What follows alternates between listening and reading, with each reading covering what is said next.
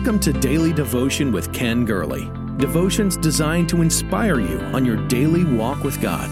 Each day we walk through the vital principles of the abundant life. Our Lord can do above and beyond all we ask or think. Here's your host, Ken Gurley.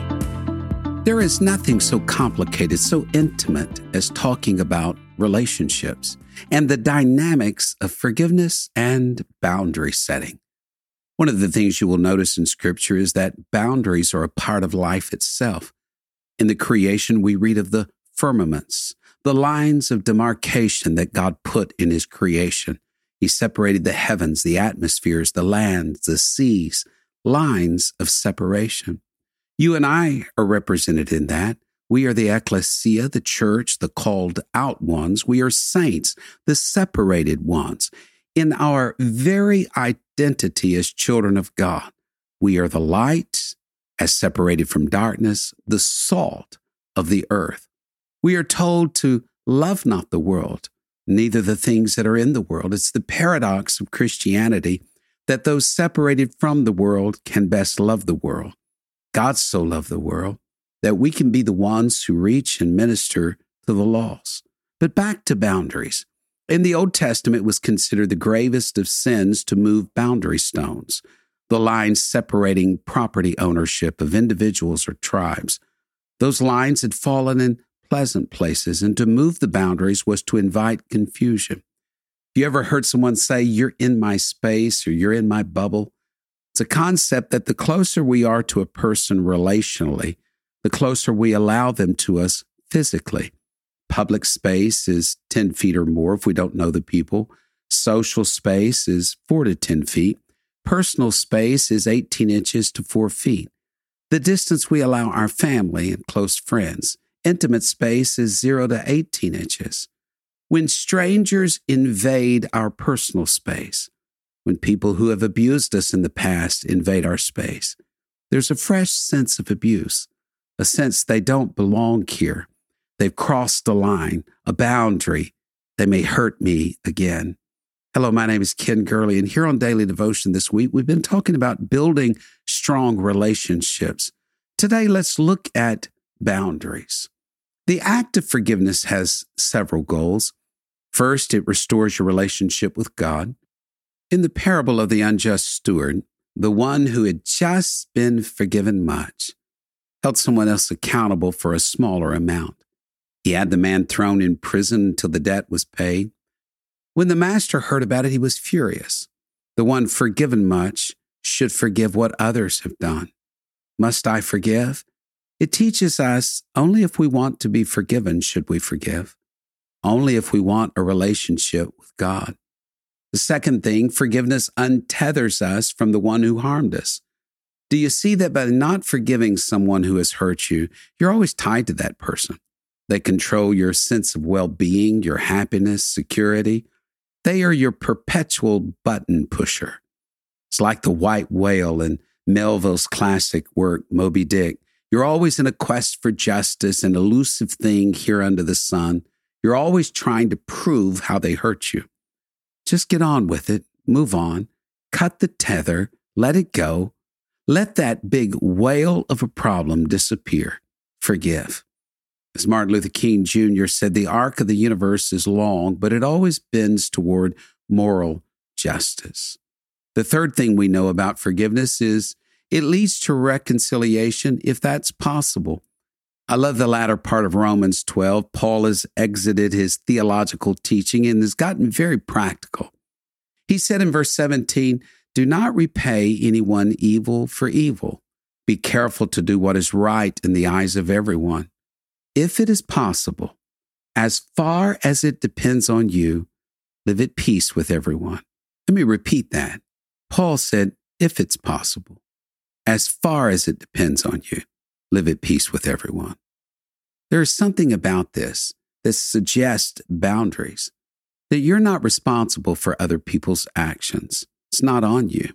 You're only responsible for your own actions, how you process what happens to you, how you behave, what you say, what you do, how you react. When anyone hurts us, forgive them. But over time, when you see that person has some unaddressed issue in their life that causes them to keep hurting you and others more and more, then ask yourself, why am I allowing this person access to my life? You have a right to say, I'm not going to be treated this way. I will not be beaten physically, emotionally, or verbally. I'm not going to be your doormat, your whipping post. Why? No glory comes to God from that, and your life was meant to bring God glory. Yes, we may be persecuted for Christ's sake. We may have to put up with all sorts of things, and we need to keep a right spirit, and we don't need to respond and retaliate in kind. We need to take our hurts to the Lord and be healed. But we also need to realize we may need some space between us and that person. Do you remember what Amos asked? Can two walk together except they be agreed?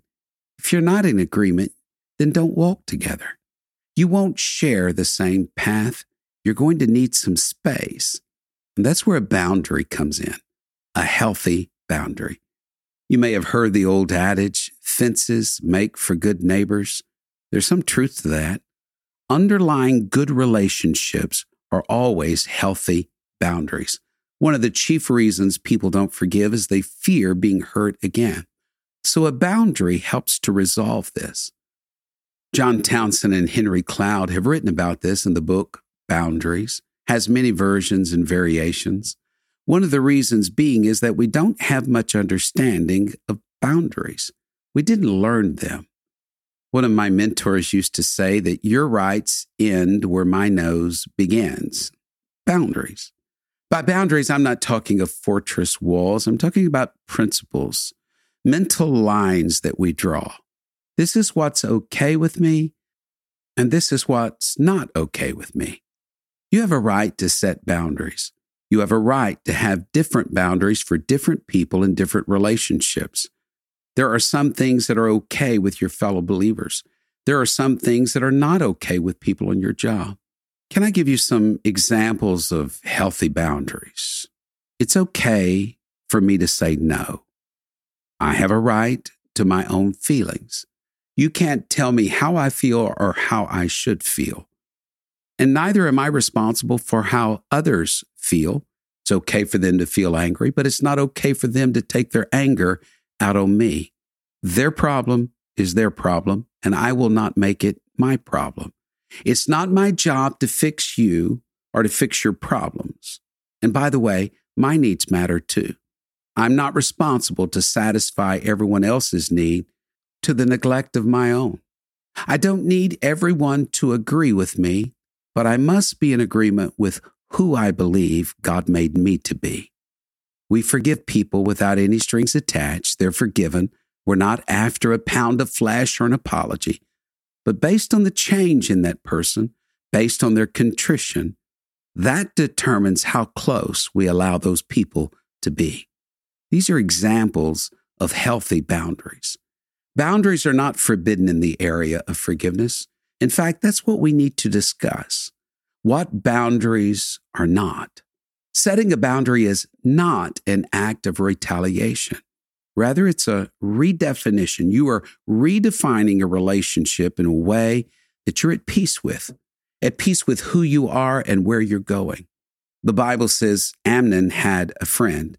How much better off he would have been to have built a boundary between himself and that friend, because it led to his own demise. We are constantly redefining relationships through boundaries, deciding how much access does that person have in our lives. Here's another thing a boundary is not. It's not unspiritual. God wants us to follow holiness and peace with our fellow man. Sometimes the path of holiness and peace are restrictive paths. To follow God, you can't keep trying to be at peace with people pulling you away from God. Also, boundaries against wrong relationships invite good relationships. When you set boundaries against the people that are hurt you and people that are destroying you, then you're permitting God to bring the right people and relationships into your life. So when you see yourself in a pattern again and again of getting hurt, blamed, and shamed, if they're a stranger, you just sever the access. If they're a relative and someone close, you build boundaries of what's acceptable and not acceptable. How do you do that? You always start with prayer. You pray for that person. You pray again and again for that person.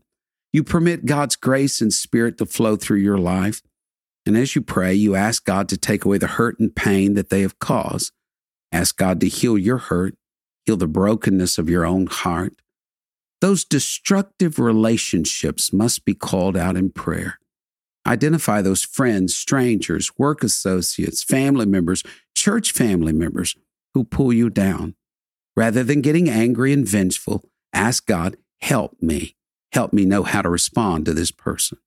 Lay aside then all of your coping mechanisms, your mentally chewing them out, calling them out, the whispering here and there, trying to gain allies, the passive-aggressive behavior that doesn't reflect well on our King and the kingdom.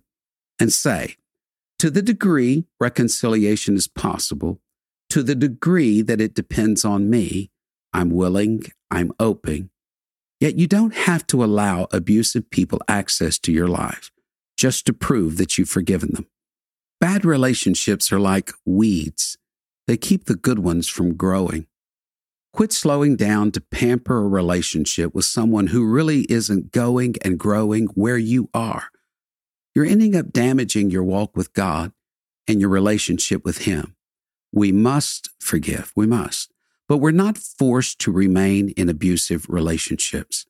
Forgiveness is not the same as reconciling. I wish it was. Forgiveness makes possible reconciliation. We can forgive someone even if we never walk alongside them again.